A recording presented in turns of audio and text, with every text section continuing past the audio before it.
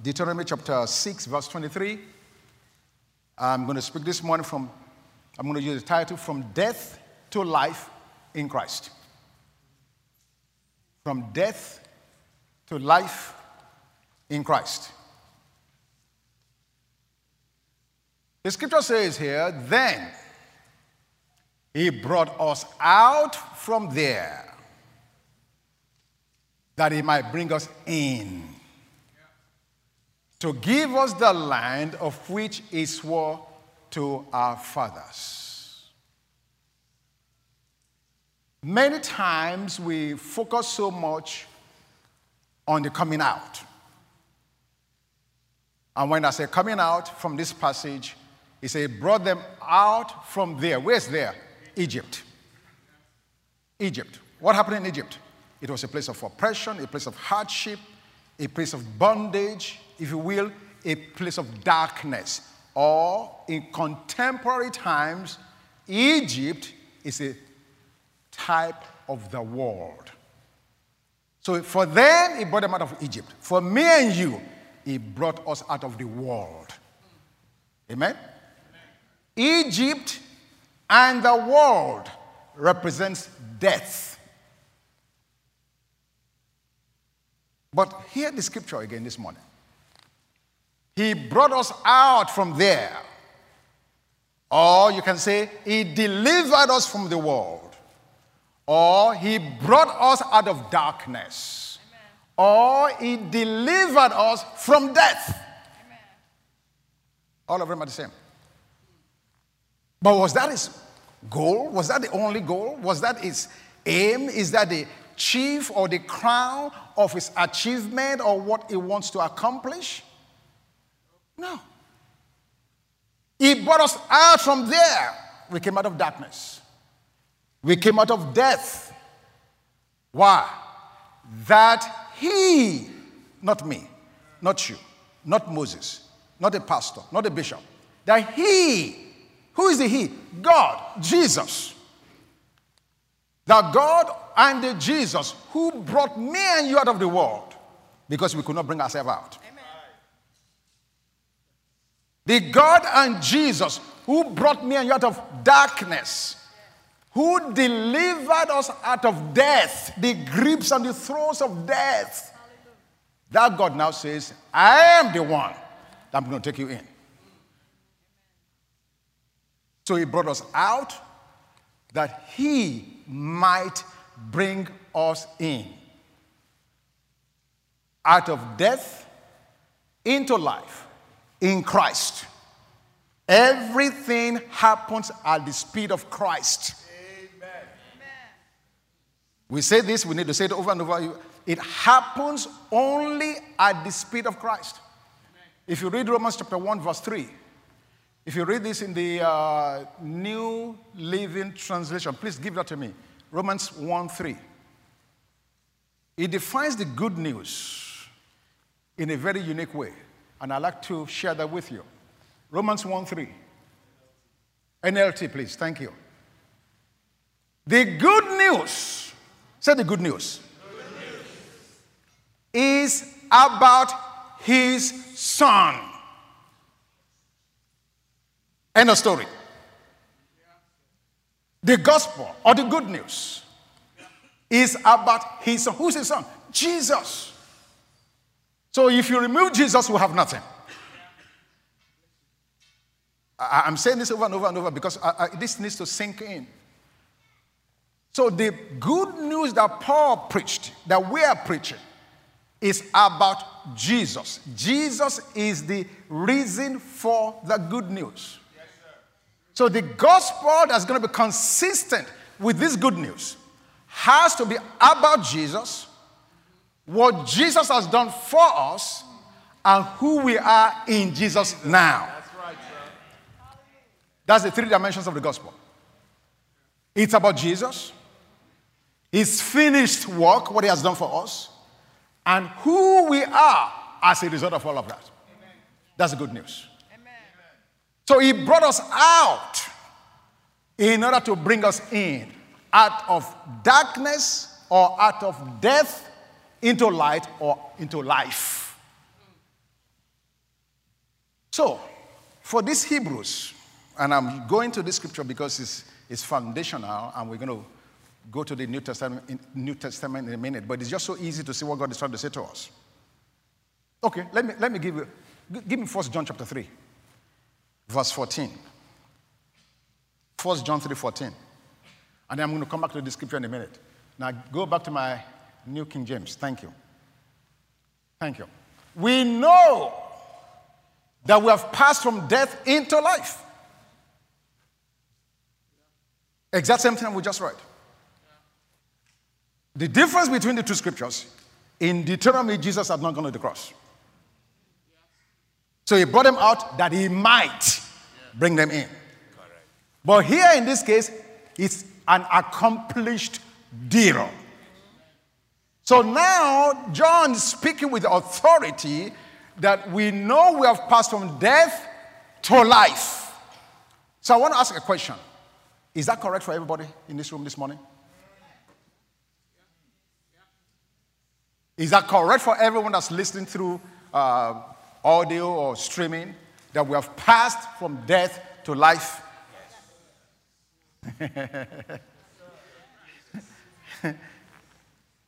Very tricky question. If you're in Christ, positionally, yes. But experientially, I'll doubt to say that everyone is living in life.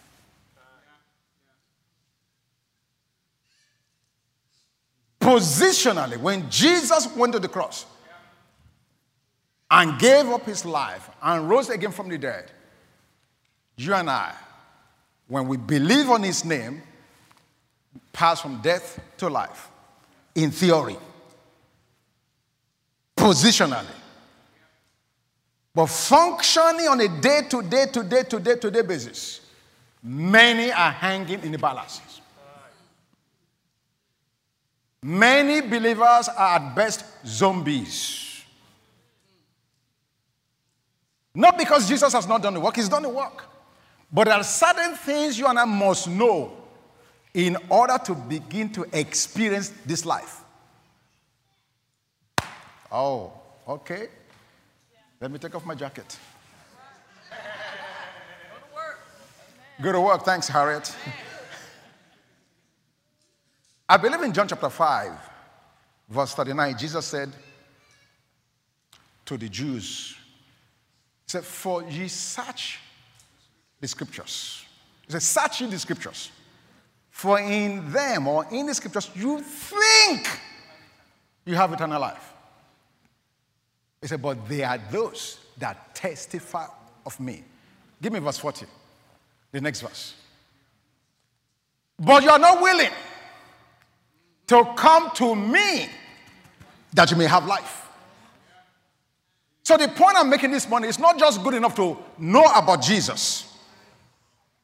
You pass from death into positioning where you can have life. But if you're going to enjoy that life and have that life and see the manifestation of that life, you've got to come to him. That's right. He's the giver of life. Yes. That's what the Bible describes from John 14:6. I am the way, the truth, and what? The life. He that has the Son has what? Has life. Amen? Amen. So let me back up a little bit now. Now, going back to the Hebrews. They came out of the rigors or the bondage or the oppression or the darkness or the death of Egypt. How many of us know from reading the scriptures in 1 Corinthians chapter 10 that only a few or a handful of those folks who came out of Egypt entered the promised land? That's right. What happened to the rest? They came out of Egypt, but they never entered into life. They all came out, the same blood and the Red Sea. All of them came out through the power of the blood. All of them went through the Red Sea. In other words, they were baptized. But only Joshua and Caleb and the wilderness babies entered into life.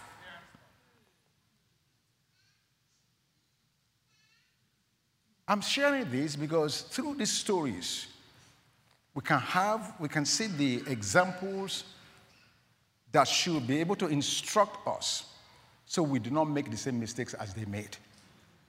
Amen? God had done everything. It was a God that delivered them in Egypt and said, I'm taking you to a promised land. In fact, let me read a couple of the scriptures. He brought us out to take us in. In where? Promised land. Let's read verse 3 of Deuteronomy chapter 6. Verse 3. Therefore, hear, O Israel, be careful to observe it, that it may be well with you, and that you may multiply greatly as the Lord God of your fathers has promised. A land flowing with milk and honey. So God's promise was not, it was not difficult. They knew. God said, I'm bringing you out, taking you to a land that's flowing with milk and honey. Amen? Amen. Now, give me chapter 11, verse 10 through 12. Same Deuteronomy. Let's look at this promised land. He brought us out to bring us in. Where is he taking us to? A promised land that flows with milk and honey. That milk and honey by itself. People in the village are suffering, they don't know anything about milk and honey. Milk and honey, as a phrase, is intended to convey a life of comfort, abundance, prosperity. Milk and honey. People who are starving to death in the desert, they don't say anything about milk and honey. Look at what God says. For the land you go to possess is not like the land of Egypt from which you have come. This is important. Let me bring it to us where we are now. The life you and I are trying to live, the life in Christ we're trying to live, is not like the life we used before Christ. Be mindful of what he's saying to us. So God is reminding them, the promised land, which by the way is not heaven, the promised land is a place of spiritual fulfillment.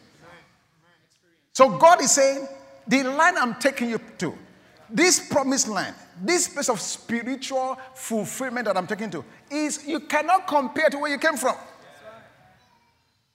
And by extension to you and I, the life we have in Christ Jesus cannot and should not be compared with the life you lived before you came to Jesus. That's the point he's making.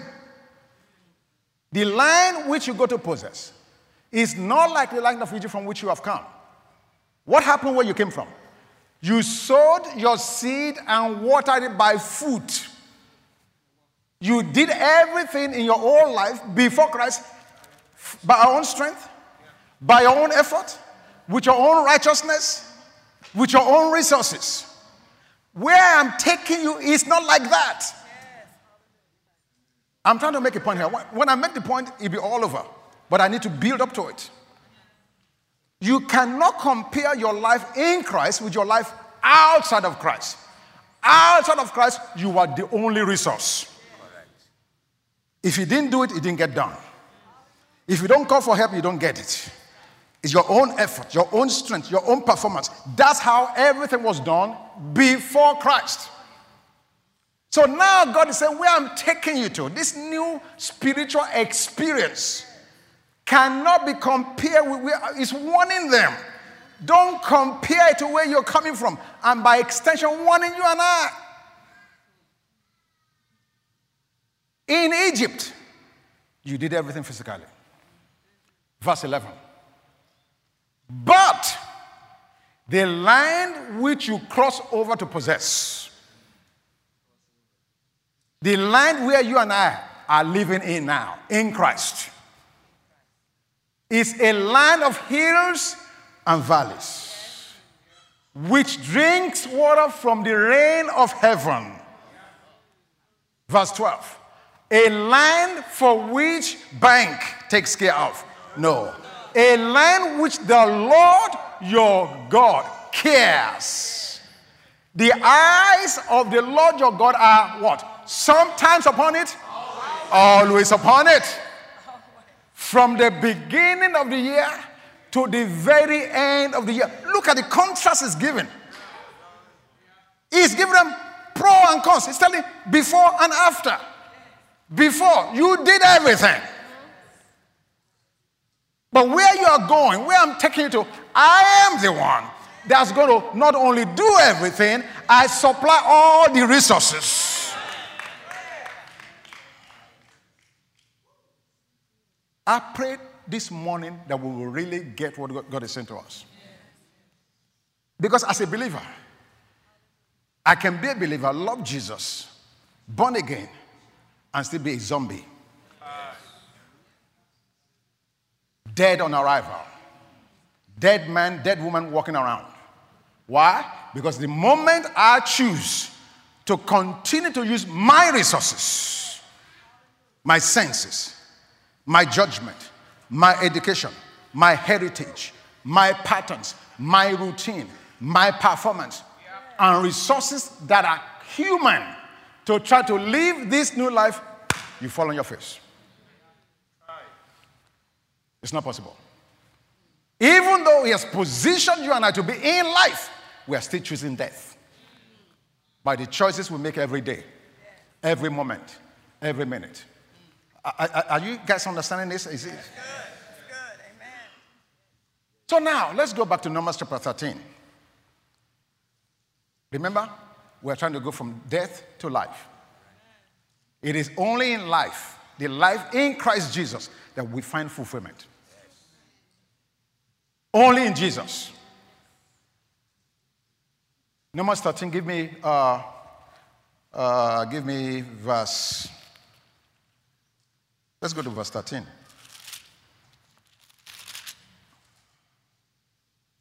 No, not verse 13. Verse 27, I'm sorry. Verse 27. Background. So remember now, he brought them out to bring them in. So they got to the border. They got right close on to the promised land. And Moses said, you know what? I have an idea. 12 of you guys, go spy the land. Go spy it out. And come back and give us a report. Let's see if this land is what God said it is. It was one elder from each tribe. All 12 of you, 12 tribes, one leader each, go spy the land and bring us good report back. They went and came back. Verse 27.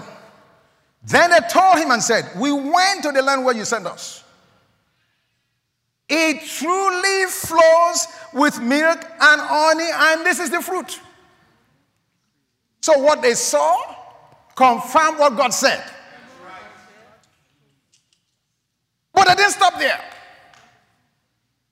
Watch what they now start saying. Let's go to verse 32. Okay, verse 28.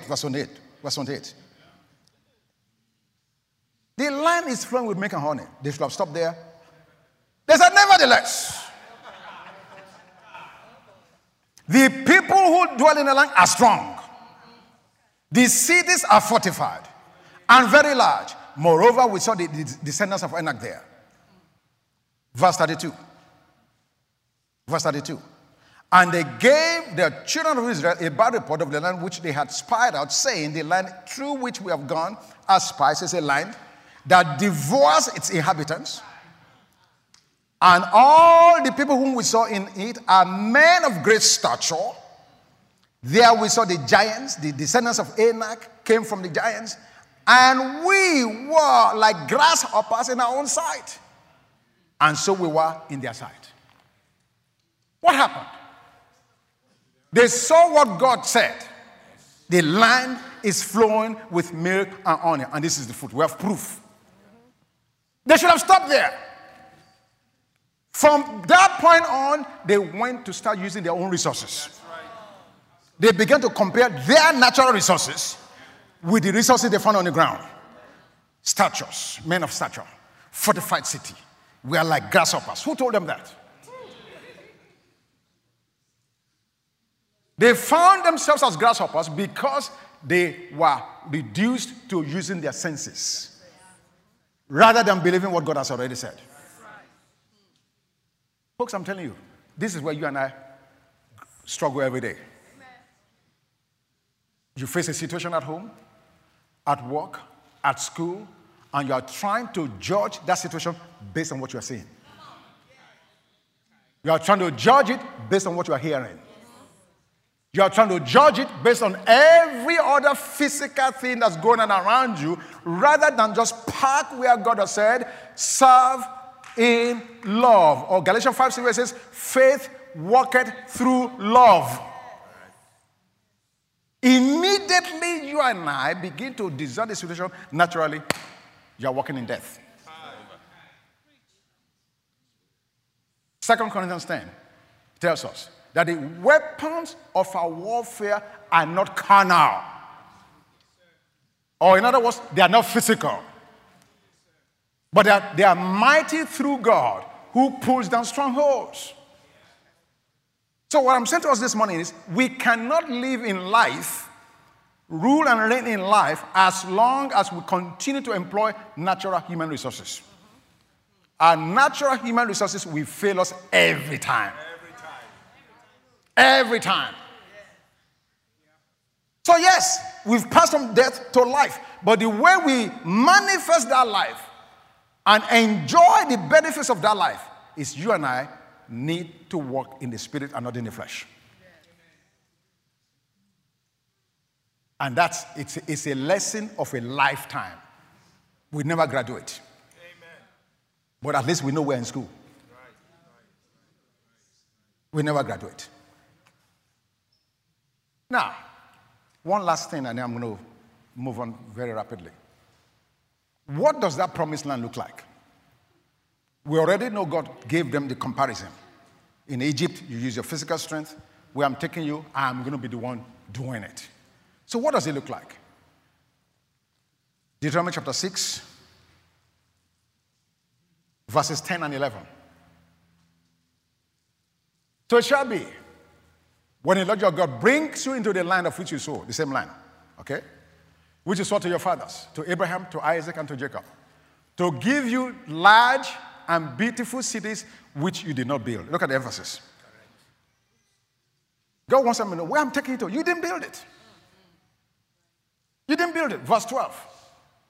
Houses full of good things which you did not fill. This spiritual life that Jesus is inviting you and I into is a life which we had nothing to do with it. God did all of it. That's why it's a finished work. Houses full of good things which you did not fill, honeyed wells which you did not dig, vineyards and olive trees which you did not plant. Who does this? Wait a minute. In 1960, Brazil moved its capital to Brasilia, a virgin land that they built from the ground up for years. And then finally, come 1960, it was ready, and they moved the capital from Sao Paulo to Brasilia. But notice what they did. They did the work. The government of Brazil physically, literally, found a virgin land, cleared the land, began to build infrastructure. And then they said, this is our new capital. December 12th, 1991, Nigeria did the same thing. Why are you guys laughing?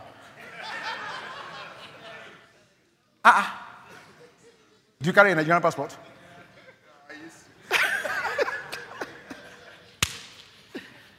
December 12th, 1991, after about 11 years in building, Nigeria felt that Lagos was too congested, and they began in the 80s to build a virgin land, totally virgin, in the center or middle of the country. Put infrastructures there. You notice I said that very carefully. Buildings and all of that stuff, and then moved the government there. Now, I'm saying this to make a point. In both cases, these human governments toiled to build before they moved. Here, God said to Israel, you don't have to build anything. I'm taking you to a place that's ready-made. Full of houses which you did not build. Wells you did not dig. Vines you did not plant. Who planted them? God did. I'm just bringing you in here to enjoy it. Yes. Make that comparison. Everything that's available to you and I in the spirit did not need your involvement in preparing it. God did all the preparation, made it ready, and said, come and enjoy it. The only hindrance is, do we believe him?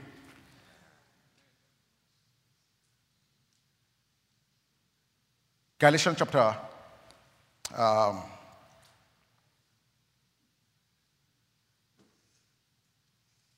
let's go to Galatians chapter 5.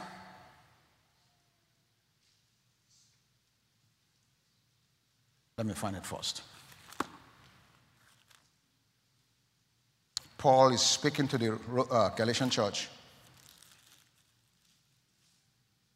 And he told them that it is only in walking in the Spirit that they will not fulfill the lust of the flesh. Galatians 5:16.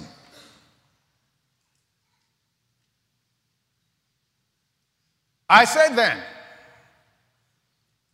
walk in the Spirit, and you shall not fulfill the lust of the flesh. Now, everything I've said so far, this is the climax of it. The only way you and I will not continue to look at our circumstance, natural environment, the natural things that's going on around us, or perhaps employing our human resources to help ourselves. The only way we avoid that is walking in the Spirit. That's the only way. Now, to go back to Israel, there was no way they would not have failed because they did not have the Spirit. No, you guys did not hear me. The reason they saw the Anaks and the giants and the fortified cities, they were men and women who were void or did not have the Spirit. Therefore, all they had was their human resource. So they were doomed to make the mistake they made. Now, the good thing about that is the Bible says God allowed those things to be examples for you and I.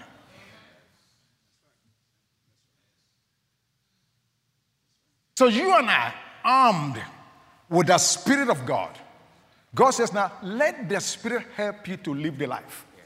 Because apart from the Spirit of God, you cannot do it.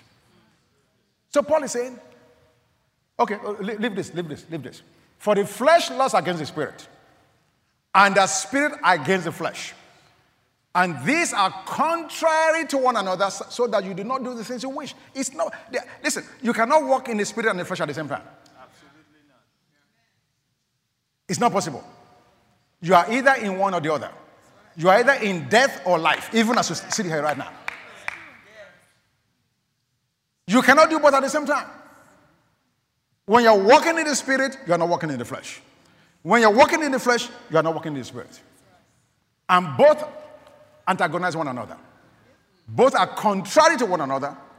And the Bible makes it absolutely clear in Romans chapter 8 that so then, those that walk in the flesh cannot please God. Why is that? Because when you're walking in the flesh, faith is not involved.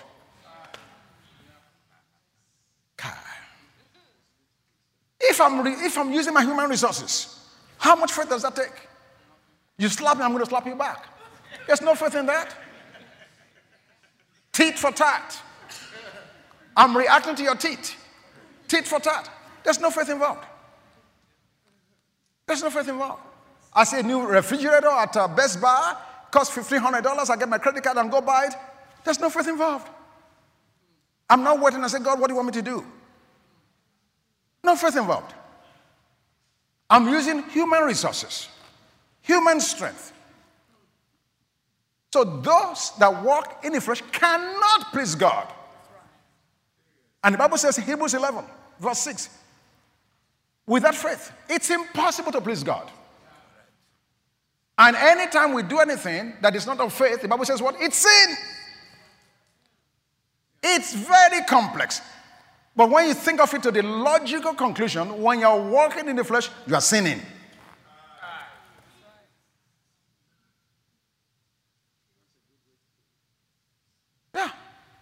But the important thing about this is, it is only the life in the Spirit that brings the manifestation of everything Jesus into our lives. This is why we must master this. Now, let's ask a couple of questions. When we became born again, you and I received not only the Spirit of God, but we also received the nature of God. Let's go to Romans 8. Give me verses 5 through 8. I got 14 minutes. I need to be quick. So I'm going to continue this on Wednesday. There's no way I can finish this today. For those who live according to the flesh, set their minds on the things of the flesh. But those who live according to the Spirit, the things of the Spirit. Verse 6. For to be carnally minded is death. Did you see that? Carnally there, it's translated fleshly. Did you see that? Every time you and I speak something in the flesh, do something in the flesh, we just ministered in death. To be fleshly or to be carnally minded is death. But to be spiritual minded is life and peace. Verse 8. So then, those who are in the flesh cannot please God. How many of you said this morning, I want to keep on living in the flesh? Let me just see your hands. Nobody. Good. I'm with you. I don't want to keep on living in the flesh either. And we have some examples in the Bible, very bad ones. I don't have time to go into them right now. So then, what's this flesh thing we're talking about? What is this thing about the flesh? What is it? What is it? Can we make it any plainer? Can we make it any simpler? Can we fully understand what this means? Because as believers, whether we experience life in the Spirit depends on whether we're feeding the desires of our flesh or not. Okay? Now, Galatians 5:17. Go back there for me, please. Galatians 5:17.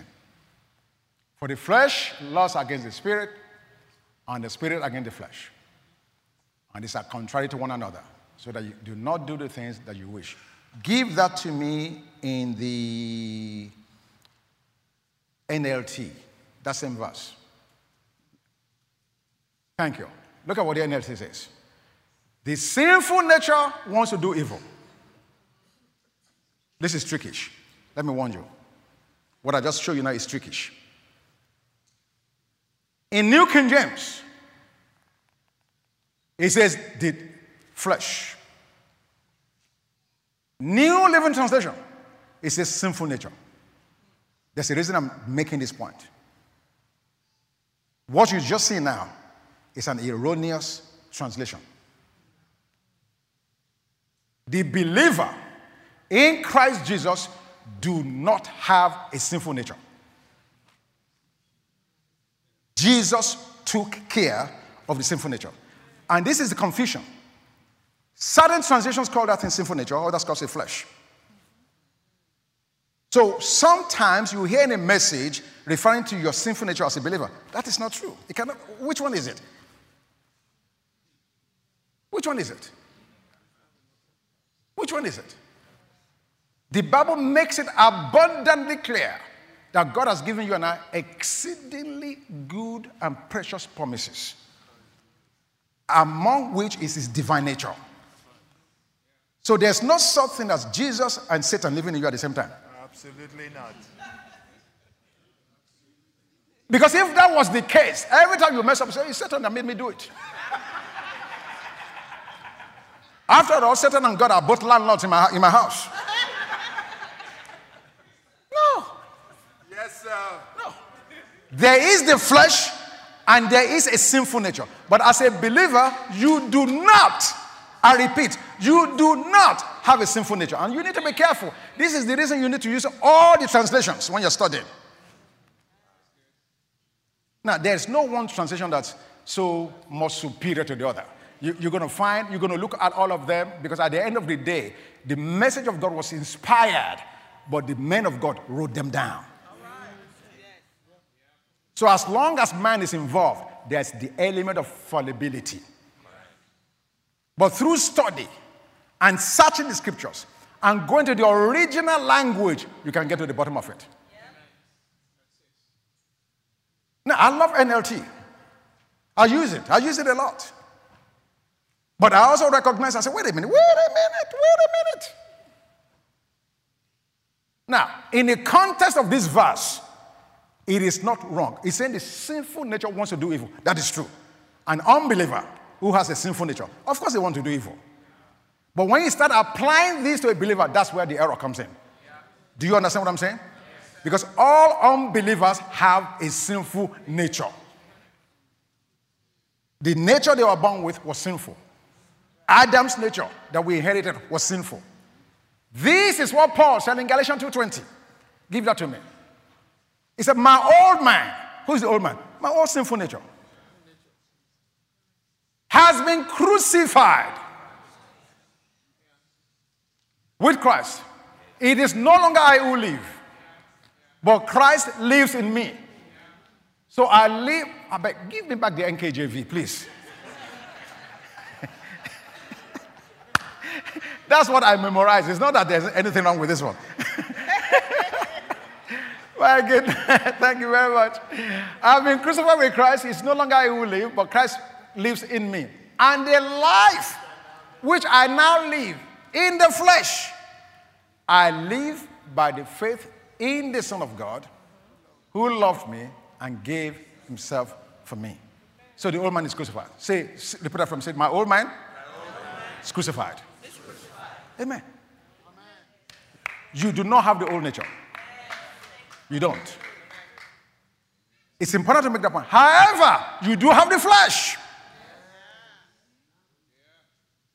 And the flesh is what's tripping us up consistently. So your flesh is not your old sinful nature. What then is the flesh? You guys have my slide? Thank you. The flesh. Stop right there. Flesh is anything one has. Anything we have. That is your body, your mind, your emotions, your patterns, your heritage, or your education. Now, let me qualify this. I am not saying that these things are bad. Do you hear what I'm saying? So the flesh is anything we all have, which is our body, our mind, emotions, patterns, heritage, education. Go on. That is outside of the divine resources. That's the catch. It's outside of the divine resources of the Holy Spirit. Now, when we depend on these fleshly resources, we are living independently from God.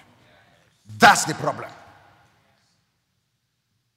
When you and I depend on our body, our mind, our emotions, our patterns, our education, our heritage, when we depend on those things as a means to be blessed, as a means to solve problems, as a means to survive, as a means to live, we are living independently of God. And the life that you and I have in Christ Jesus, we just read it, Galatians 2:20, I live by the faith of the Son of God. So the two are mutually exclusive. I cannot be living by the faith of the Son of God and yet reverting back to my heritage. Which one is it? Are you going to believe Jesus, or you are going to say, I'm from Africa? Which one is it? Now, is being African wrong? No.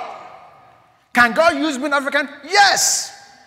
But God originates it, not you. That's right. He initiates what he wants to do through your heritage. He initiates what he wants to do through your education. He initiates what he wants to do through your emotions. He initiates what he wants to do through your mind. He initiates what he wants to do through your body. He is the initiator. Yes, sir. He's the author and the finisher of our faith. Huge. Do you see that? So this is the flesh. Now, again, remember, we are not condemning your body, your mind, your emotions. God gave them to you. He gave them for a reason. The point God is making, what Jesus is teaching us is, trust Jesus' resources. Don't trust your resources. Your resources are limited. What you know or what you are seeing is limited. How far can you see? So at best, you have 20/20 vision. You can see this room. Can you see the forest outside from here? No. You don't. So God said, don't trust what you see. Don't trust what you're hearing. Don't trust what you know. Trust me. That's why God is the Ancient of Days.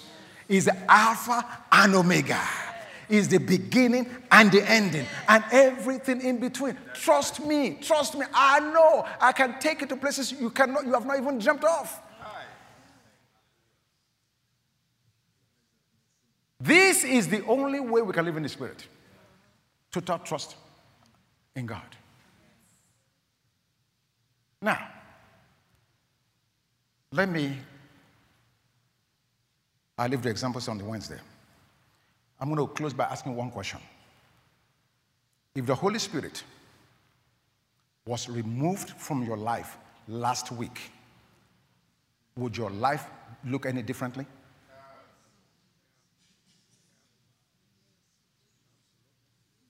That's why I'm going to close this morning.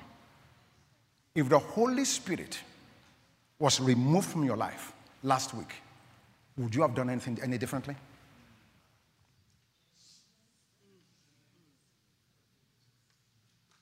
That's a sobering thought. And I want us to live on that thought. If your life would not be different when the Holy Spirit was removed, something is grossly wrong.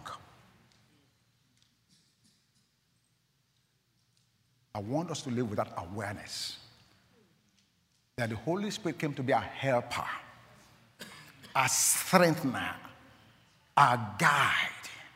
If we will not need him, he will not be called those names. He's the advocate. What does that mean to be an advocate? If you've ever been to a court of law, when you are charged, when the law charges you, what is the law? Man-made rules, man-made regulations, man-made policies. When the law around us, you must do this, you must do that. You must come to church 9 times a week. You must fast 10 days out of the month. You must not eat. You must not wear long dress. You must not take care of your hair. You must not wear nail polish. The law, all the laws. When religion throws law at you, the Bible says the Holy Ghost will be your advocate. Amen. Jesus. I just read an article last week where a profound, highly respected national preacher said, women do not have a place in the pulpit.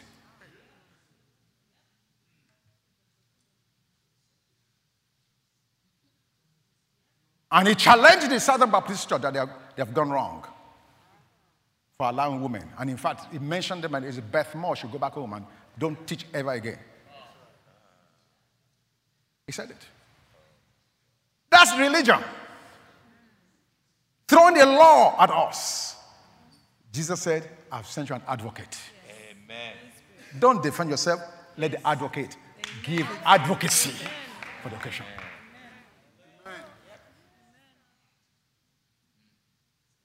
Every head bow.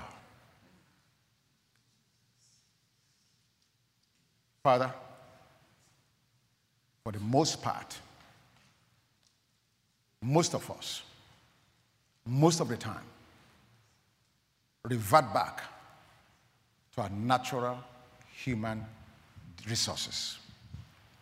When we become confused, when we do not know what to do, when we are challenged or when we find ourselves in a trying time, our natural default is to go back to what we know best.